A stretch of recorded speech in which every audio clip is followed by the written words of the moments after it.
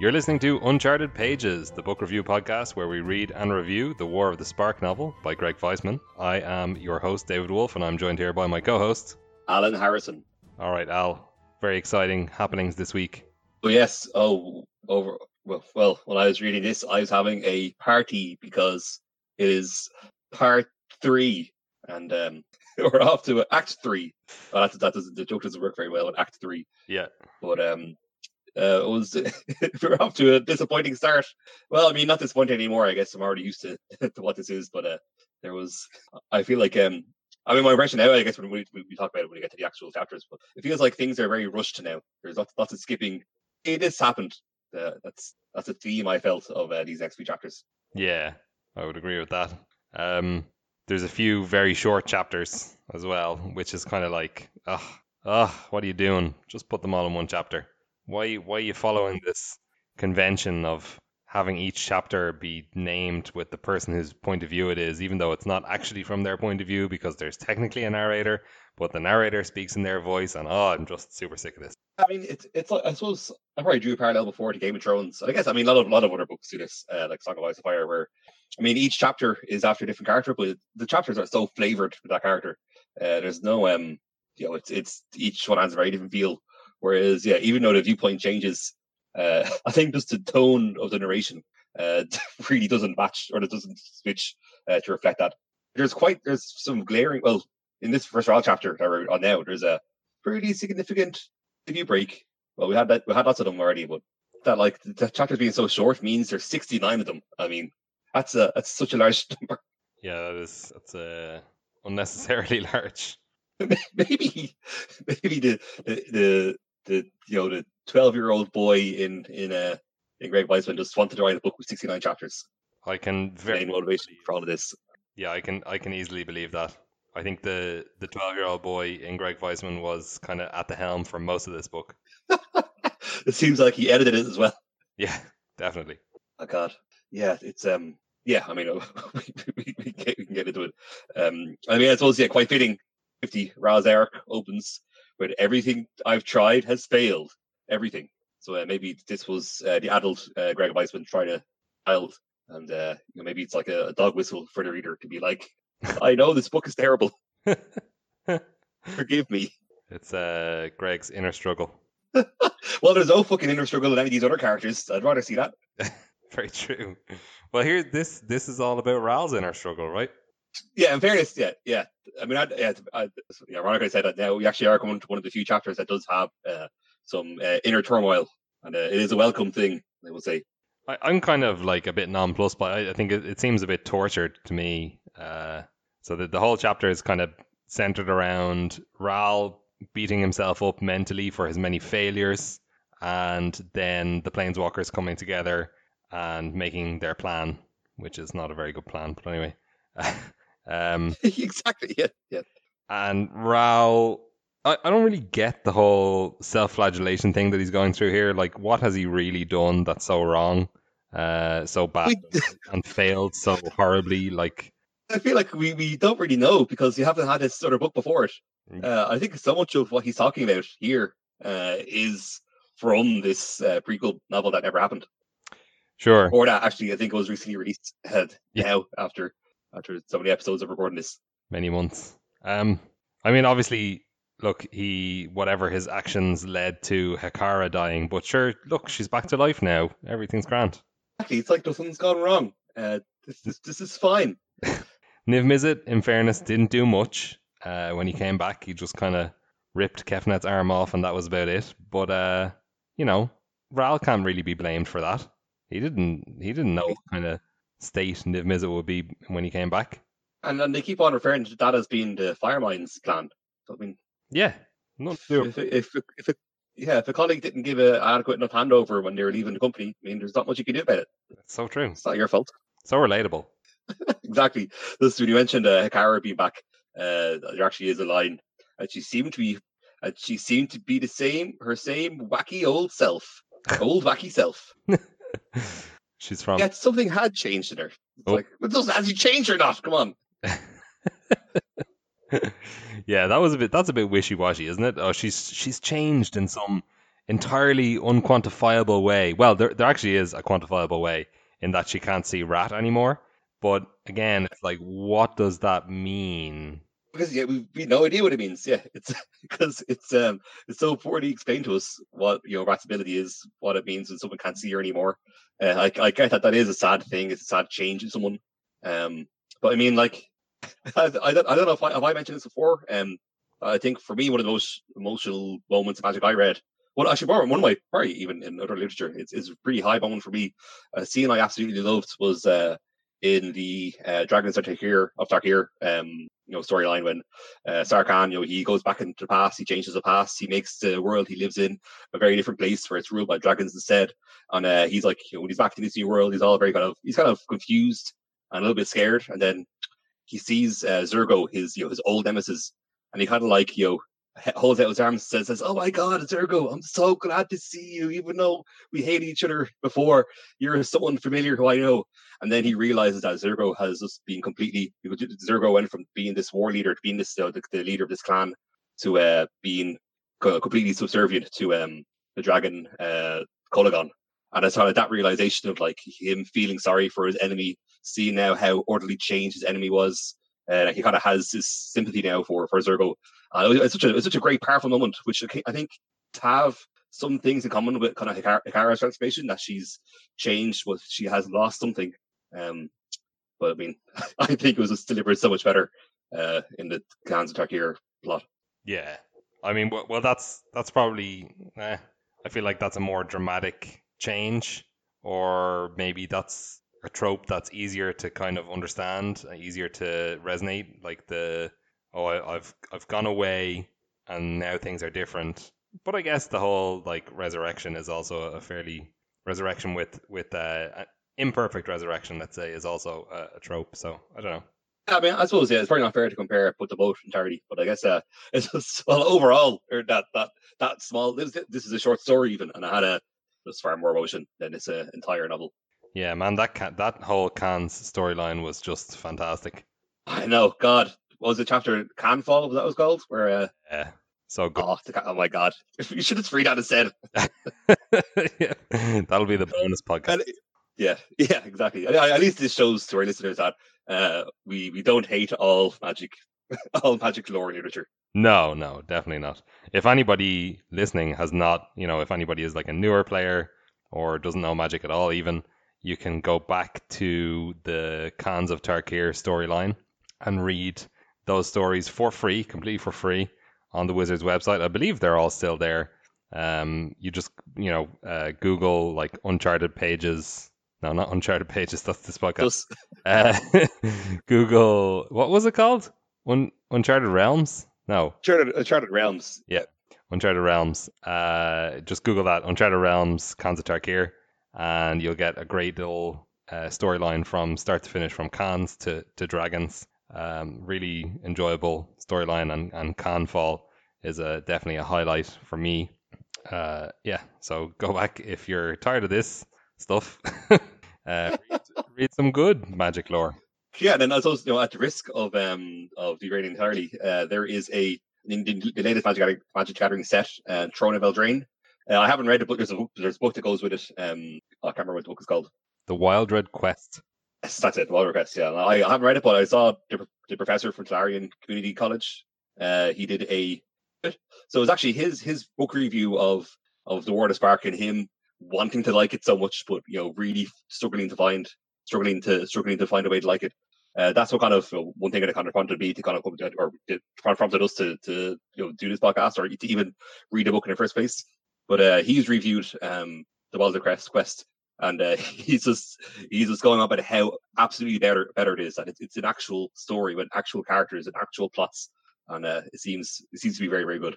Yeah, I am super interested in to read that one, because I feel like there are some characters in the game that aren't, like, I'm not getting a sense of who they are or what they've been doing. Like specifically here, I'm thinking about like Oko and Garruk.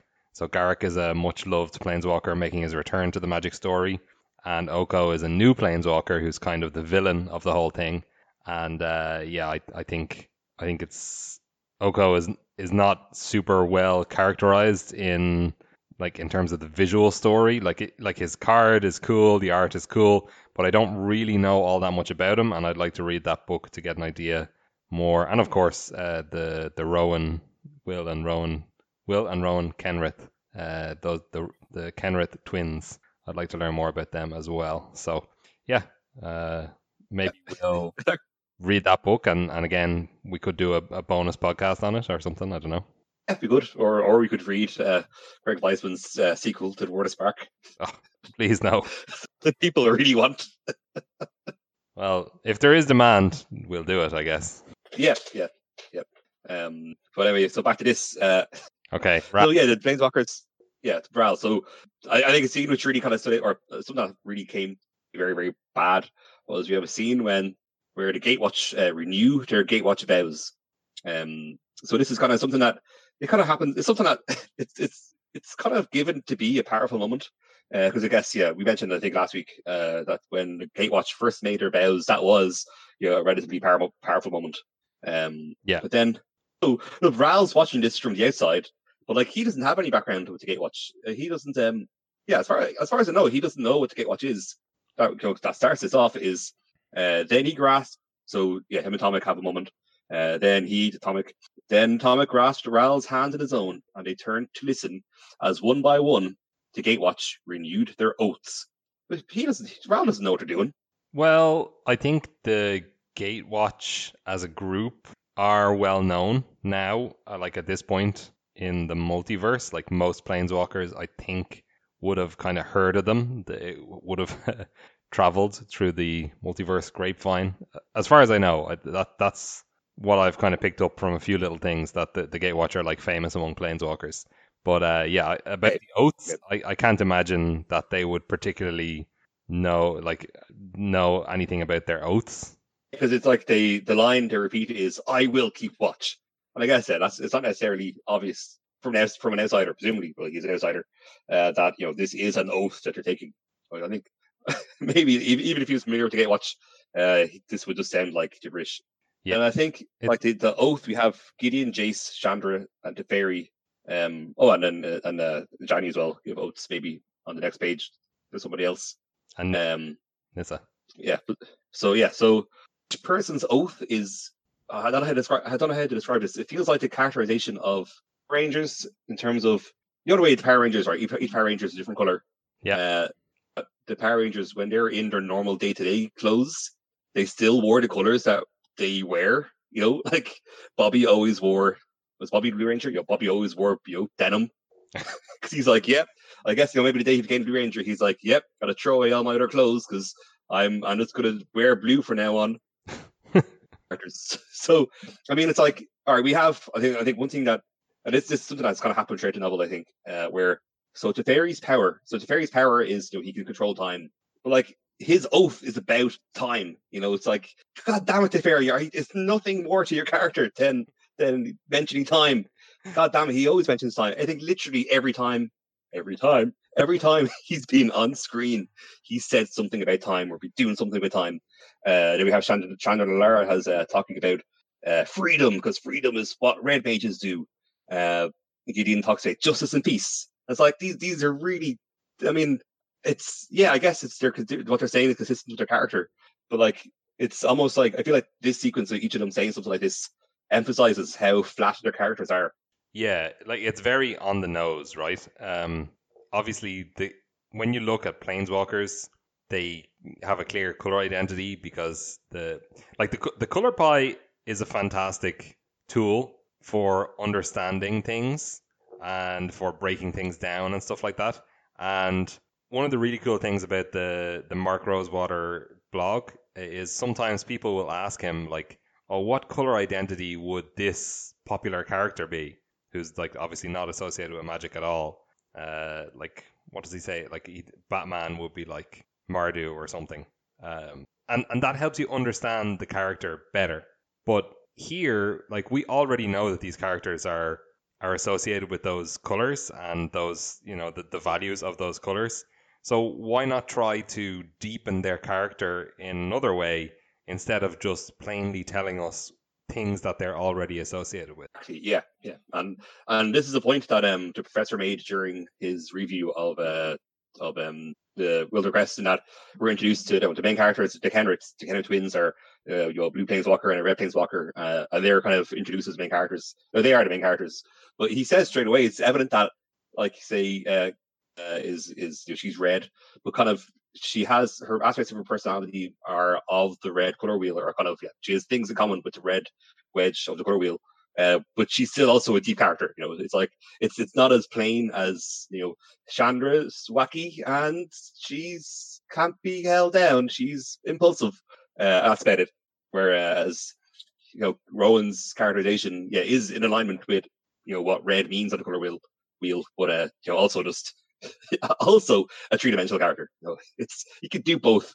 Yeah, it's part of why I hate Chandra's character so much. She's a wisecracker. She has a temper. She's very passionate.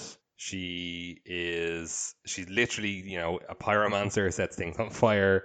So she's just way too on the nose for me. Like the other Gatewatch people often are as well, but Chandra is her character in a more annoying way, I feel.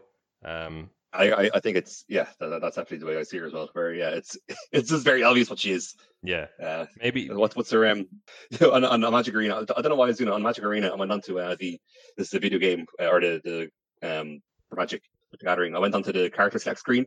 Now I said before how like the one-liners all the characters have or like characterize them a lot better than this novel does. And a few times I clicked on Chandra and she said, "What? My hair is on fire." Wow. Oh God. What a great line. Maybe Will and Rowan are more three-dimensional because they're so close that their personalities temper each other a little bit. I think so, yeah. And that probably is part of it. Because I think red and blue are opposites on the color wheel. And it seems that they do have a deep and interesting relationship. And then even like I remember before actually, I risk to talk about the professor the whole time. So Garrick, the character in the Wilder Crest, he played him before, and there was a big conflict he had with Liliana. And I was all kind of like, who's going to win, Garrick or Liliana? And I think that was kind of the build up to one of these Magic sets where they were kind of fighting each other. And at the time, Professor had a big video about how Liliana is just so much of a better character than Garrick is, because Garrick was just I'm a big green guy and I like killing things. I'm a hunter.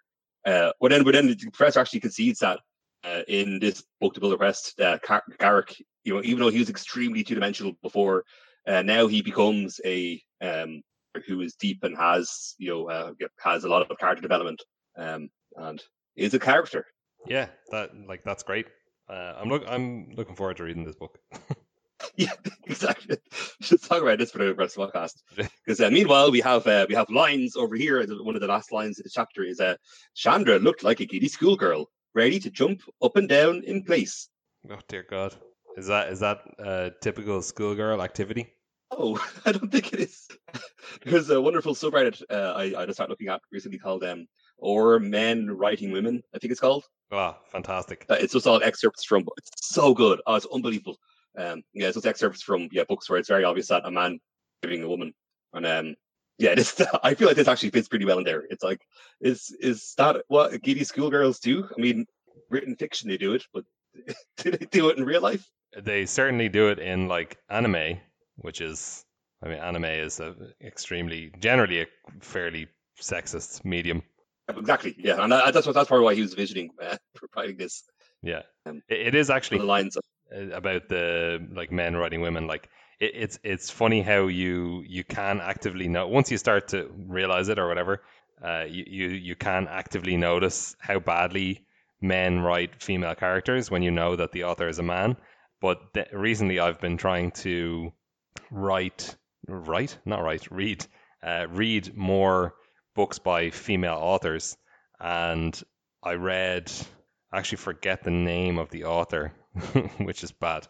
But hold on, I'll find her name now. But the book that I read by her was a book called Washington Black, which is about so her name is Essie Edogan.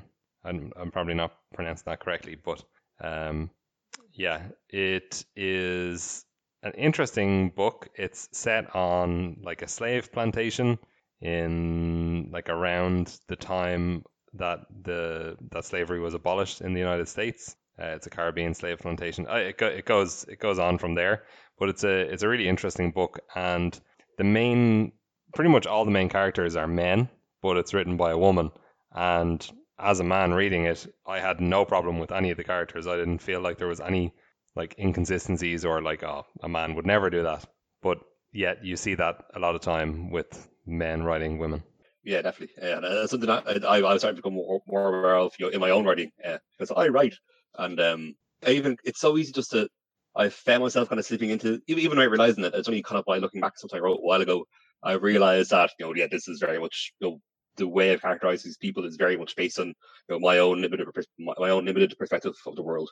Yeah, definitely. So I kind of probably being tempered by all the majority of media all around me. Yeah. If you like, it's people talk about stuff like the Bechdel test for the two women in the movie having dialogue or in a story having dialogue. Yeah, another one is the sexy lamp test.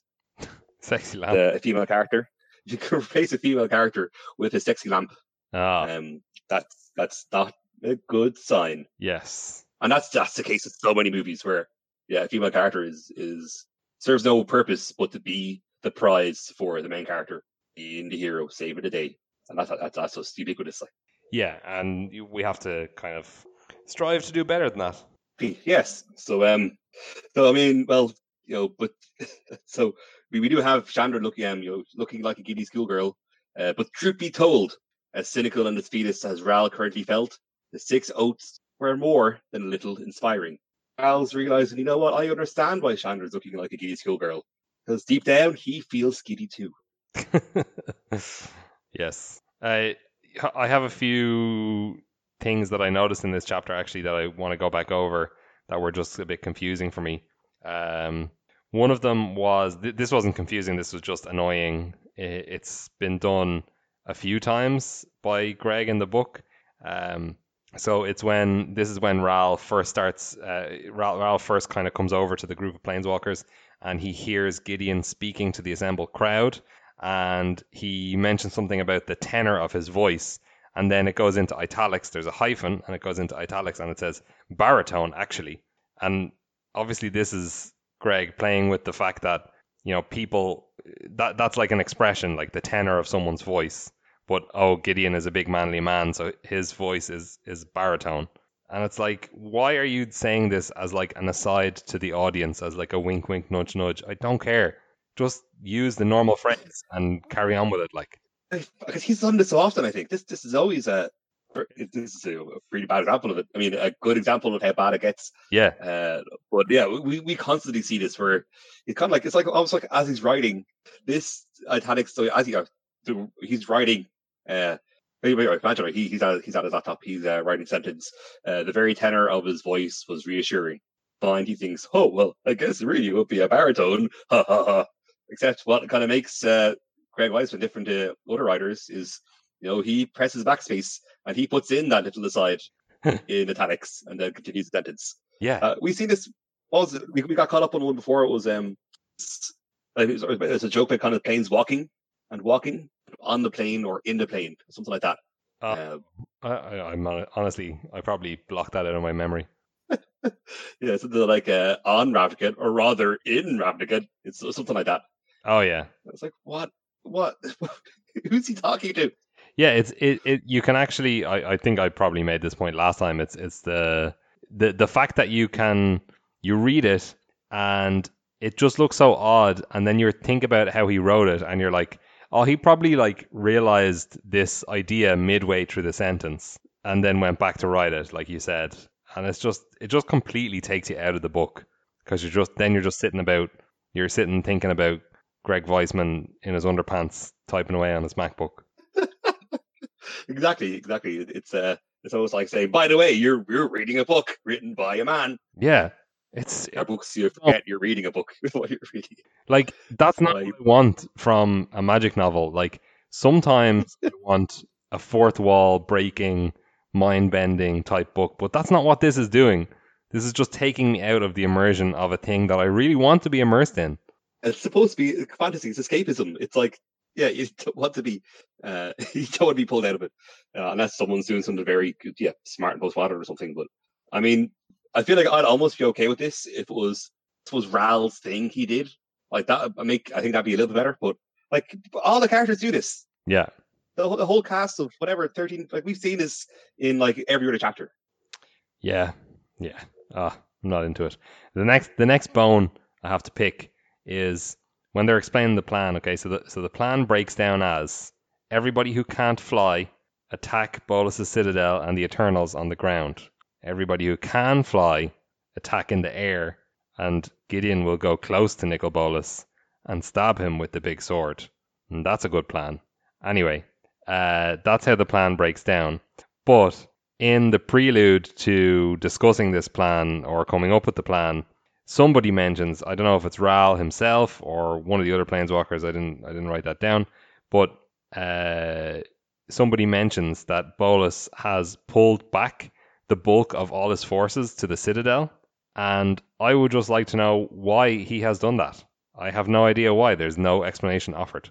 Yeah, that is very strange, and God, I have it open in front of me. I just want to see if I can just see it. But Like, yeah, so you're saying it's not like it's setting it up. Plan is set up to work because Bolas has done this strange. I mean, the plan would likely be better if he hadn't done that, because the plan involves them attacking the Citadel. So if it has more defenders, then that's worse for them and sets up a big, massive battle, which obviously is good for the story. But I don't really know why that's happening, because, like, why did he pull his forces back? Like, the explanations could be offered, I guess. Like, the portal closed, the Immortal Sun got shut off, but I don't know specific. Like, Nicol Bolas has been fairly, what's the word? Like, he hasn't cared so far really about anything that's gone on. So why does he care now? Why is he pulling all his forces back? And it's not something that we've seen happen on screen as such. It's just a character telling us now that this has happened. Here's an update for you. Ravnica News Bulletin. Yeah, it's kind of like then like a guy that's asking the question, and how did this character know that? Yeah. Did it happen? And yeah, it's not. Anyway, that's kind of all the bones I had to pick with this chapter. Yeah, it was for such a short chapter. Yeah, there was a lot wrong with it. Right. So then we then get 3 short chapters. So we get Chandra, Vraska, and Chandra again in quick succession. And oh my God, in the Chandra chapter, basically Gideon and Jace ask her to go back to the Azoria Senate and switch the Immortal Sun back on. I could not believe that, because it was. I mean, yeah, it was a chapter we were divided on. It was a big moment when she destroyed it the first time, and that was a big win. It even ended by saying mission accomplished. But now it's like, oh, you gotta go back. Like, what the actual fuck? Like, this is where you can see that this book was not edited, because an editor would come in and go, hold on, can that not all be in the one thing?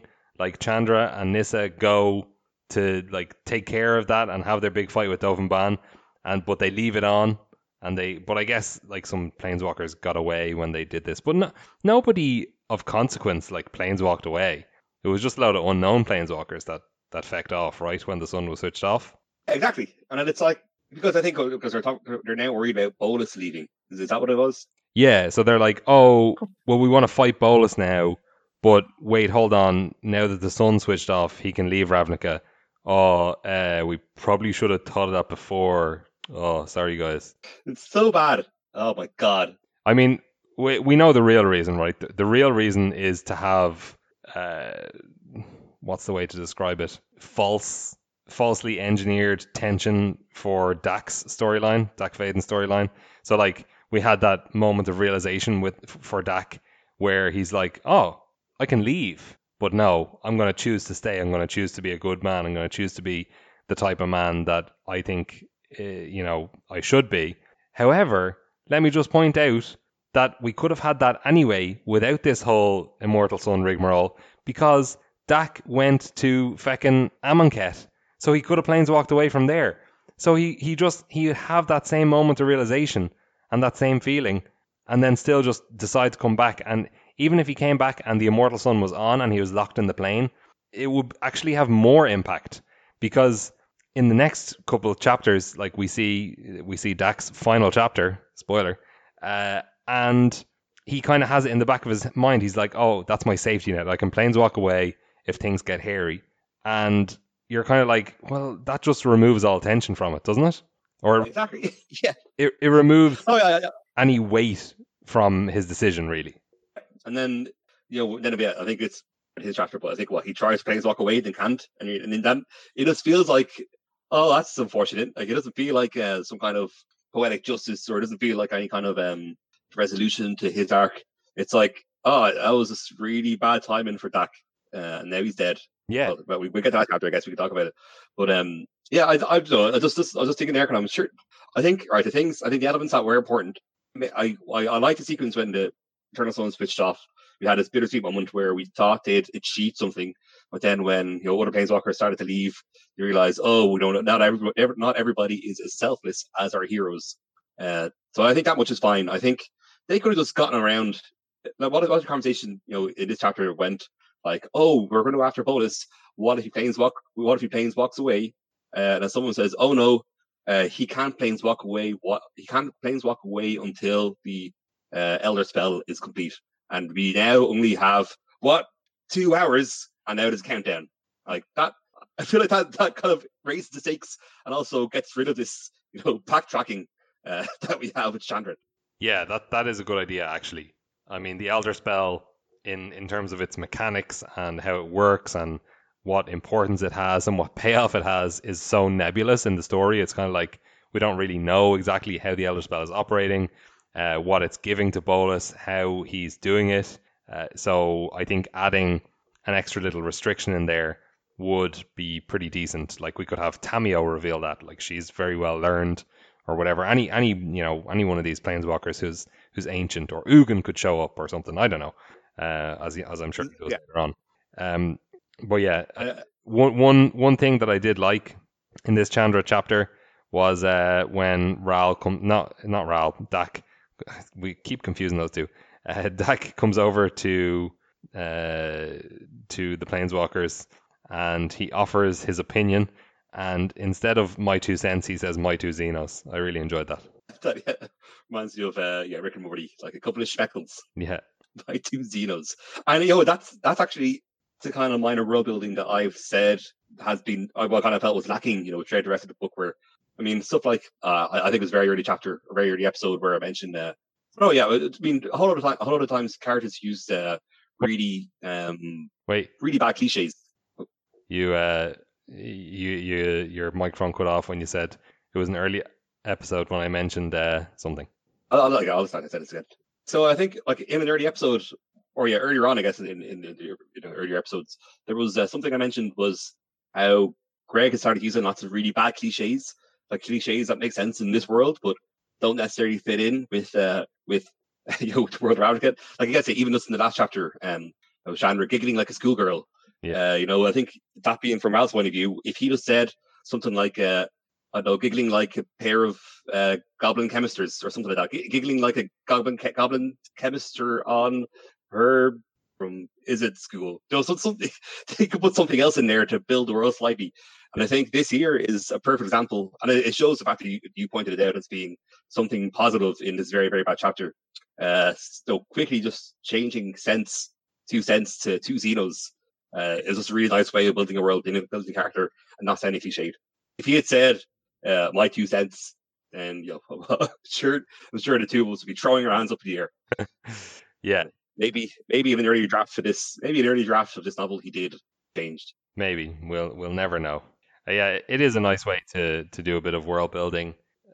Like we have previously given Greg shit for throwing stuff in, but I feel like Dak in particular was pretty bad for this in like basically whatever situation he was in. He's like, oh, I stole Zibbity from this plane called Badoopadoop, and it lets me do this magical spell of Sundering +2, and that's how I'm going to solve this particular problem that I found myself in at this particular moment. And that's just a load of MacGuffin stuff that just seems to be made up on the spot, which is fine, whatever. I mean, I'm not super learned in terms of Dak's backstory. Like we get a lot of stuff in the next chapter or whatever, little hints and teasers at Dak's backstory that I actually don't know what they mean. So maybe some of those things that he's talking about are legitimate and have been in stories before and are callbacks, but to me they just sound like complete nonsense and just made up on the spot. But this kind of thing, like currency, is obviously key to any, kind of medieval high fantasy setting. And I think, putting the mention of currency in the book here is nice. We have heard about Xenos before, but this is replacing, a real life phrase with an in-universe word. Seems cool. Exactly, and I think some of that, it's hard. It's hard to do this world building well when you're just giving little bits of information. I think it's very easy to mess up and get some zibbities from the plane of Babdu. Yeah. when it works, it is very good. I think when another episode before we're talking about how we like to swear words to other characters used in other stories. Yeah. Like blood and ashes, blood and bloody ashes. Mm-hmm. From the Wheel of Time, and when it works really well. Yeah, it has worked here. Okay, so that's the plan.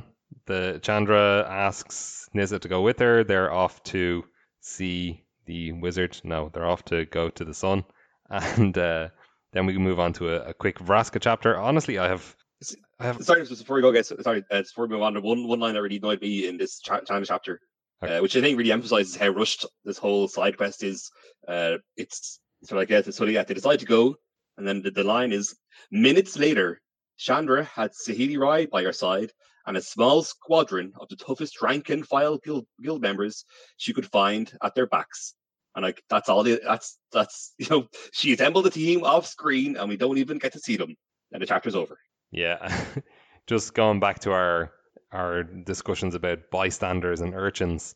Like rank and file also is very demeaning towards background characters. Yeah, definitely. Yeah. Might as well have said disposable guild members. Yeah. Red shirts. Yeah, exactly. Okay, Vraska. I have no idea of the purpose of this chapter. It's useless. Oh, it's fan service, right? Is this when Jace asks her out? Yeah. It just, it was very tough to read. It's just like, are you my girlfriend? Are you my friend? Oh yeah, I think we are. Let's kiss. I mean, I definitely agree. Yeah, I absolutely despise this chapter because I think it's almost like making Vraska into a sexy lamp that Jace has won, and it's just it kind of makes it feel like the only purpose of their arc was to reach this moment. Yeah, very forced and contrived. But then, maybe this kind of for a whole other discussion. But I feel like now, I was really surprised to see the large volume of Magic fans who were, quote unquote, shipping Vraska and Jace. This to be a thing that happened. And I think maybe this is becoming a begrudgingly old man, but I feel like just the term shipping, picking two characters in a story who may or may not have any kind of relationship with another, but quote unquote shipping them, as in like groups of fans who hope that these two characters get together. Like, is this like a new phenomenon? Like, I only noticed it like 2 years. Fandom kind of thing.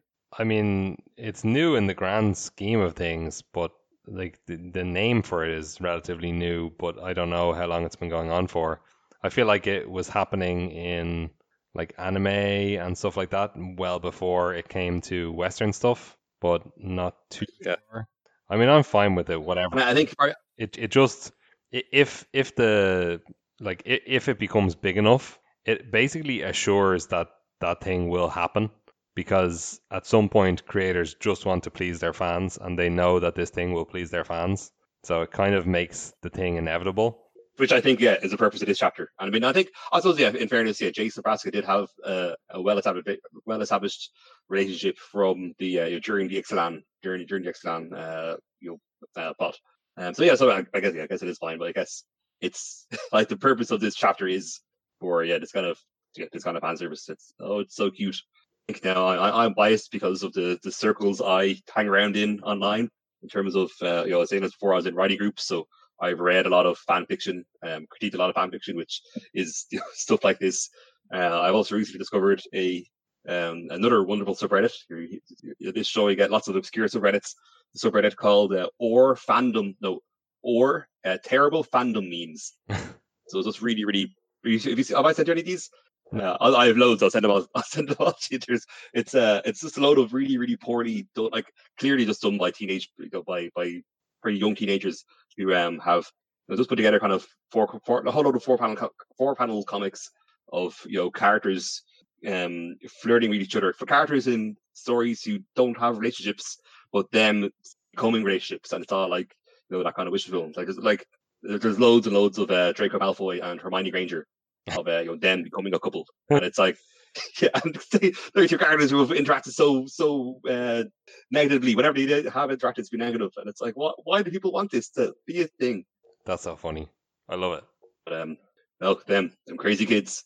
So yeah, that's my experience with shipping, and I guess it probably is an unfair critique because the things I see on a regular basis aren't necessarily representative of the real world. Yeah, that is fair. Okay, then we're that's all that chapter was. Yeah, there's nothing else in that chapter really. It's really nothing. Then it's back to Chandra, and she is now at the Immortal Sun, and she reactivates it. That's about the extent of this chapter. There are a few things in here that I thought were weird. So one of the things, let me just read out the part. Okay, so they get back there, and if you remember when they went there the first time, Chandra like melted the platform that the Immortal Sun was sitting on. So blah blah blah. Hold on. So Chandra's squad was incredibly efficient. 2 ogres and a giant helped Saheeli align the Immortal Sun.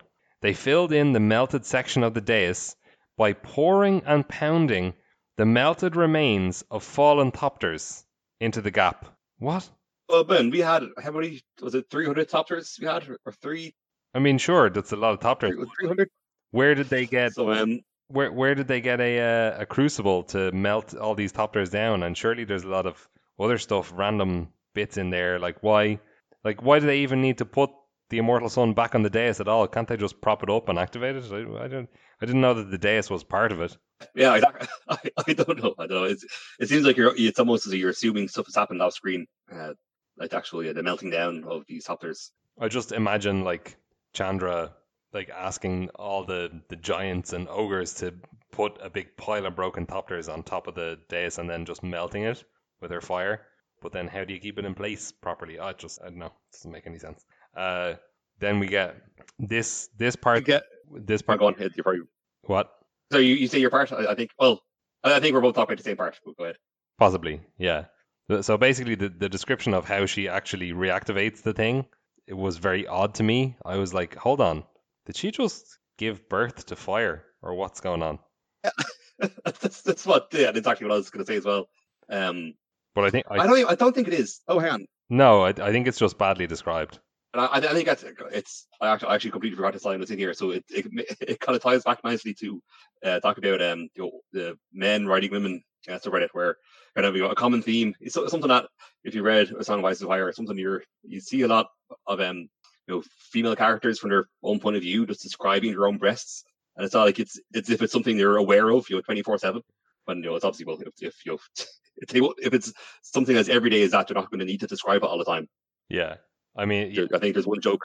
I think there's one joke in the subreddit that someone had tweeted saying, "Oh, girls, you know the way a few days before your period when you become so aware of your nipples, you feel like they're written by a male author." That is a good way to characterize it. Yeah. Yeah, well, I think that's what's happening here. It's like he's the line. So she burned so brightly, the others all had to cover their eyes to take a few more steps back. She brought the core of the heat down from her chest to her stomach to her womb. She lowered it down both of her legs to her feet, and then one last push drove her fire into the stone. As this ball of fire in her hands, you're pushing it downwards, from her chest, down towards the ground. But then as she's just describing the things she's passing it past, past her stomach, past her chest, and past her womb. Her womb is just referred to, just thrown in there.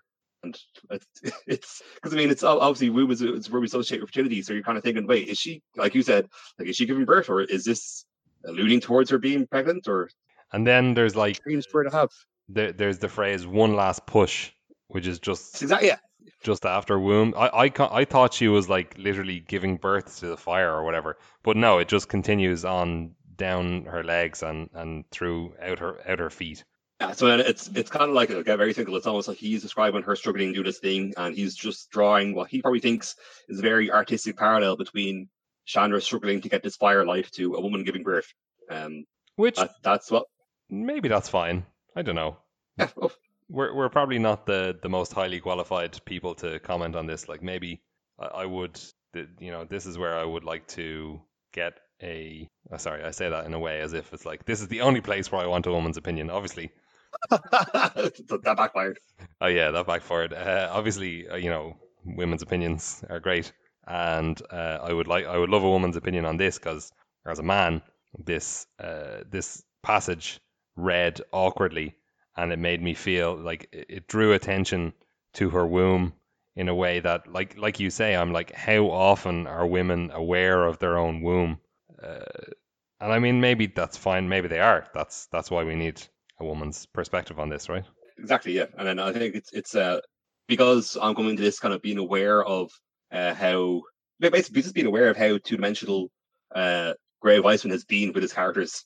You kind of said how everything the fairy says is about time. Everything Chandra does is about freedom and fire. Yeah. It strikes me as if it's an example of that, even though it may not be that. That's what I feel like it is. Yeah. All right. Well, then the result of that is, Immortal Sun, a light again. Great news. Bolus can't leave anymore. So it's back to Dak Faden. So I think there's still all those chapters. So we've completed this kind of side quest. I think the side quest was so short and inconsequential. It almost just didn't need to happen. Yeah, like as we said earlier, it feels like there were other solutions for this. Like it could have gone different ways and been perfectly well explained otherwise. Like ruin writing is, I think I mentioned it before that if you ever have a character describe a plan, that plan has to have either already happened or split somehow or going to run into problems somehow. Whereas this really was like, just going to go there and do it, and she did it. Back to Dak. All done. Mission accomplished. Okay, Dak's final chapter is going to be our final chapter for today as well. Considering what happens in the chapter and how long it is, like how much longer compared to the previous couple of chapters, it's like a normal chapter length, but it seems longer compared to the previous ones. Not actually all that much goes on in this chapter other than Dak's untimely demise. Yeah, exactly. It seems like it really is. This chapter itself is an homage to Dak's backstory, his Dak story, you might call it, because we just immediately get references to something he'd done before. Like it was chaos, true chaos, like the nightmares he had suffered through before Ravos and the death of Theros had put an end to Ashok's sleep curse. It's like I don't know what any of those words are. yeah. For us players who started after Theros. So like when I started, Theros was still out, but I didn't know anything about the story of it. And then you started about a year after that. We don't really know anything about that. So obviously Dak was more involved there, or at least somewhat involved, and we don't know anything about that. So we can get the true experience of being someone who is new to the game in this chapter. Exactly. I think maybe this will be how we were pointed out. How did it make you feel? If you feel like reading nothing, reading all that stuff that you'd never heard of before. I made a note that says, "What are all these names?" Because I think there's more later on in the chapter where it is just names of people who you don't know. Okay. Not even mentioned earlier on in the story. Yeah, it's like right at the end, right when just as he's dying. So I think I don't know if I mentioned this before, but in terms of the actual cards from the Magic set with the Planeswalker cards, so all the Planeswalkers you've seen here, I think all the Planeswalkers we've come across so far have been represented on a card in the game, except for Dak. And Dak is a major character in the story, as you know, he quickly became a fan favorite of us. But he doesn't have a card in the game, where Ashiok on the other hand does. But Ashiok doesn't have any kind of appearance in the story at all, apart from this reference. I'm fairly sure this is the only time it was mentioned. And it's kind of, I think it kind of points to a big disconnect between the people who design the game and the people who do the story. Because Mark Rosewater, one of the lead designers of Magic, he had a blog post. He basically answered the question saying how yeah, really, that the people when they were designing the cards for the game, they didn't realize how much of a role Dak's character would have in the story. Because it's he's had so many arcs and so many things he's done by himself. He is quite essential. He is quite a central character. Yeah, Ashiok had a card, and Ashiok's not even in this. Apart from this one reference, it seems really strange. Yeah, you can really see the disconnect if you look at the card set and this book and then the trailer. So the trailer for War of the Spark made a big splash. It was the first time that they had done like a full CG, this is a story that we're telling trailer for a set, and it was so good, everyone loved it. But in the trailer, which was the first thing that we saw of this, right? So we hadn't seen any of this information before, but in the trailer, Dak gets his spark taken by an Eternal, and everyone was like, "Holy shit, is Dak dead? Is that real? Is that real life?" Because the trailer is shot in kind of a weird way. It's like a reverse time story thing. And then when the book came out and the cards got released, well, the card set came out and there's like, oh well, there's no Dak card. That's really weird. We have all these Planeswalker cards, but no Dak. And then in the book, he dies in kind of the same way. An Eternal, takes his spark, but it's actually quite different because in the trailer he's like looking and pleading with Liliana, and here in this part, Liliana's just not involved at all. She's just not there. He's on his own. Exactly, yeah, and it's yeah, so it's almost like you have these three separate entities: the people who made the trailer, the people who wrote the team behind this book, and then the team behind the design of the cards. Like it's like there is no communication between the three of them, the three of those groups, because there easily could have been a card that showed. Actually, maybe there is. Is there a card that shows Dak dying in the Domri? No, only Domri. No, yeah, only Domri. So and then Domri's death was even smaller. These three groups where it was working almost entirely dependent on one another, or maybe their deliverables were at different times. It could have been, or it could have been different timelines. But I think Mark Rosewater in this brief post he made on his blog kind of said that it was something that they're experimenting with, outsourcing the story, to be called a well-established, talented author, outsourcing the story rather than doing the story in-house. And I mean, I think this book is testament that approach is a colossal failure.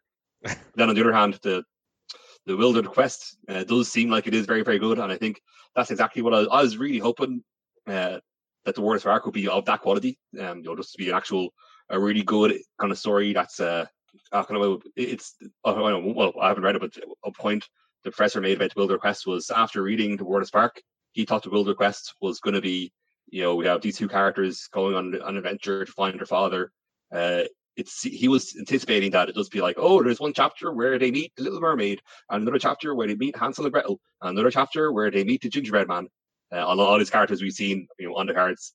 Whereas he said it wasn't like that at all. It was just like their own entirely separate, independent story that had a few beats in common with the story we see unfold in the cards, but not necessarily kind of adhering to it. Not really being kind of forced on those kind of train tracks of the story established by the cards. It is. It feels like we really are kind of hitting story beats, kind of running back and forth.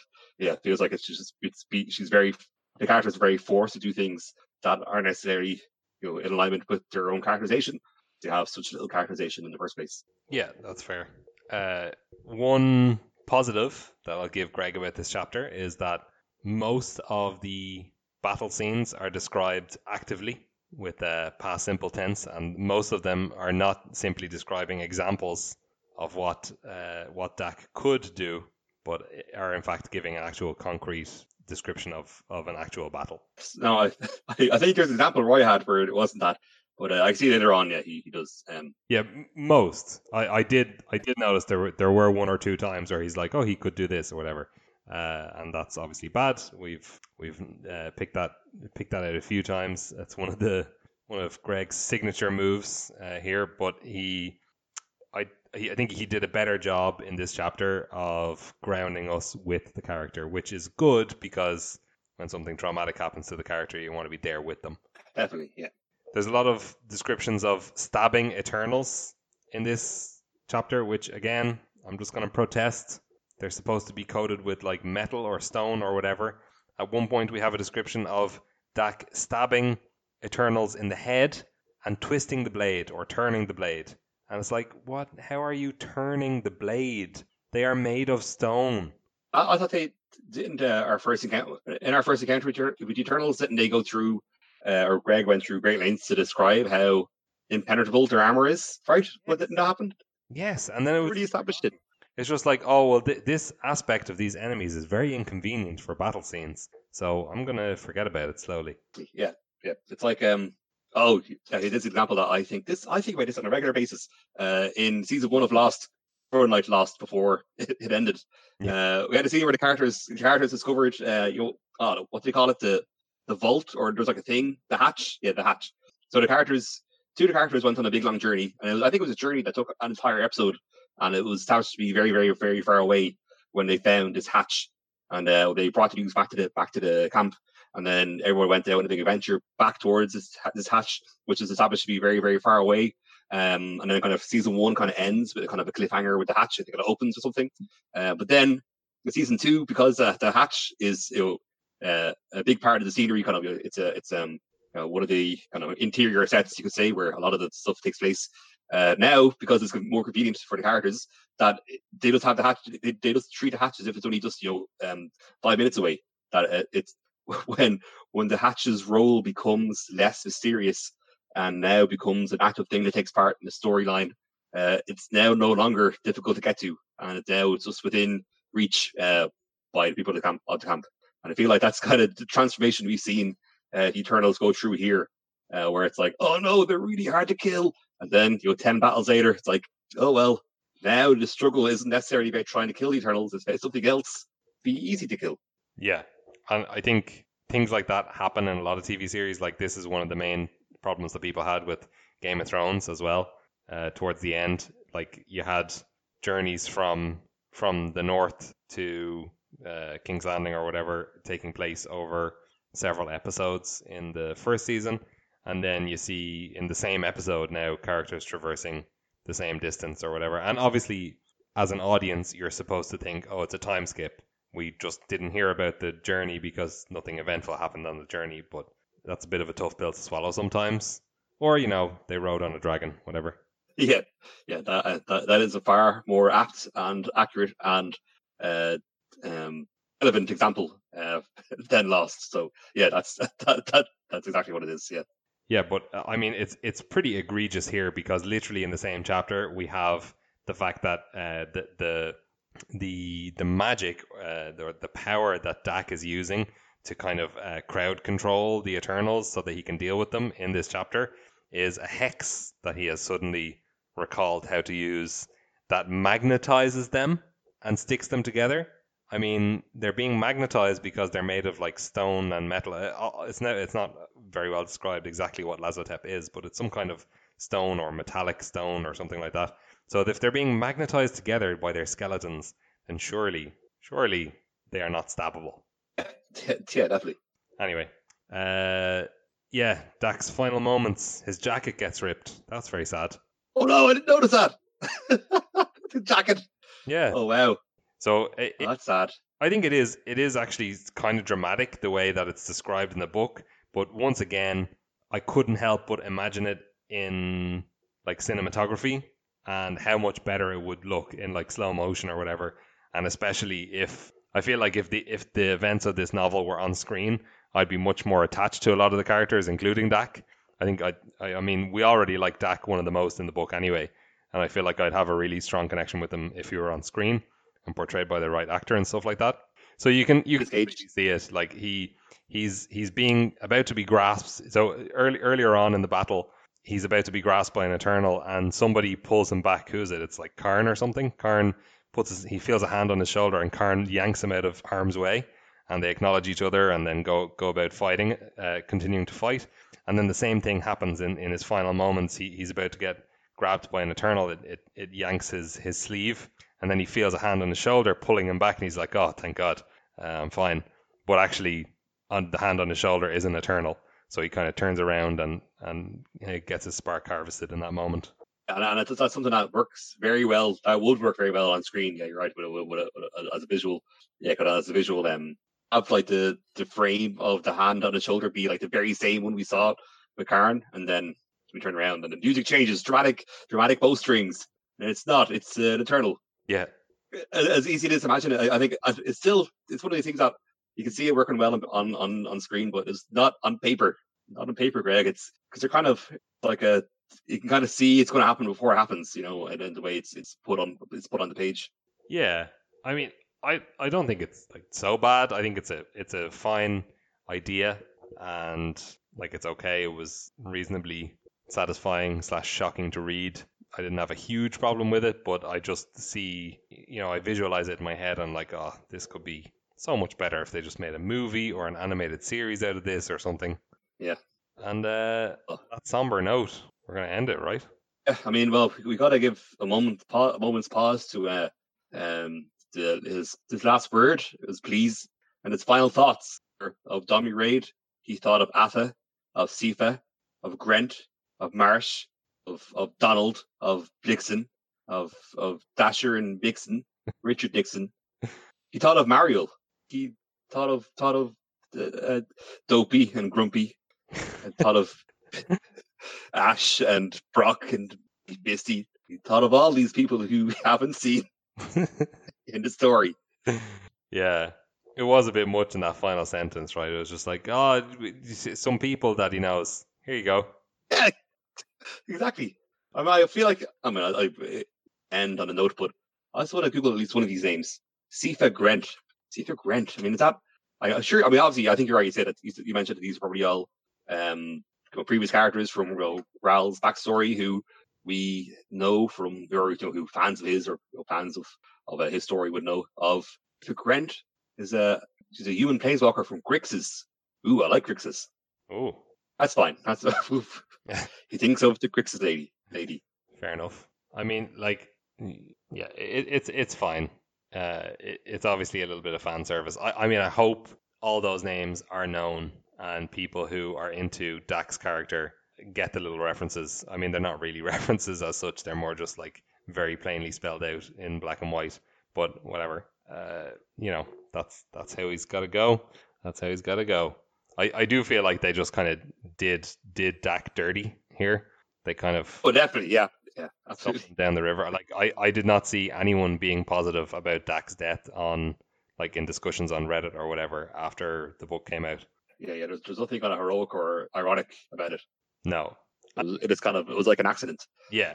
Maybe that's fine because it's kind of like, I mean, stuff like that does happen. That's real life. But we're not really coming to the Magic story for something that's true to real life or true to life experiences, like especially horribly negative experiences like death being senseless.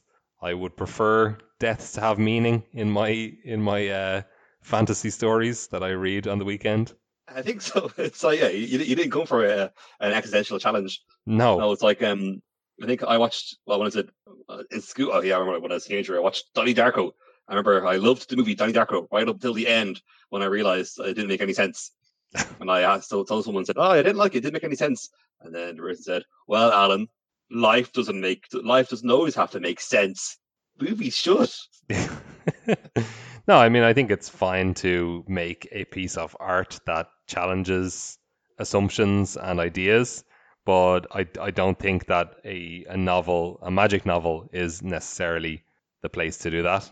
So, also, I've never seen Donnie Darko. I could actually, I rant for a long time about Donnie Darko, but I won't. All right. It actually is. There's a cool. At the time, but now it's supposed to be open ended, and you have your own interpretation as to what actually happened. Like, was it all real? What was all in his head? So I think that's fine. But then there was a director's cut where they had excerpts from a book he was reading the book he's reading in the movie. Excerpts from that book are like put on the screen during this director's cut, like a kind of a thing that was made after the fact. And these kind of page excerpts describe kind of the sci-fi magic behind what's happening, which kind of takes away from the original story. Yeah. All right. Well, moment of silence for the greatest thief in the multiverse. 1, 2, 3. All right, let's move on. Next week, we've got Liliana Vess. We're almost there. We're in kind of the home stretch now. What are we on? Chapter 55 out of, what did you say, 69? So I guess nice. We have a fair few left. We have maybe 5 No, depends. Some of the chapters are really short, are they? My notes just get more and more short as we go Okay. as we go further. I don't have anything particularly amusing about this chapter. Look forward to. Wasn't there like a line before that said Gideon was born to ride a Pegasus? I think that line happens again. Oh God. Okay. Let's get ready for that. Okay, let's prepare ourselves mentally. All right, that is going to do it for us this week.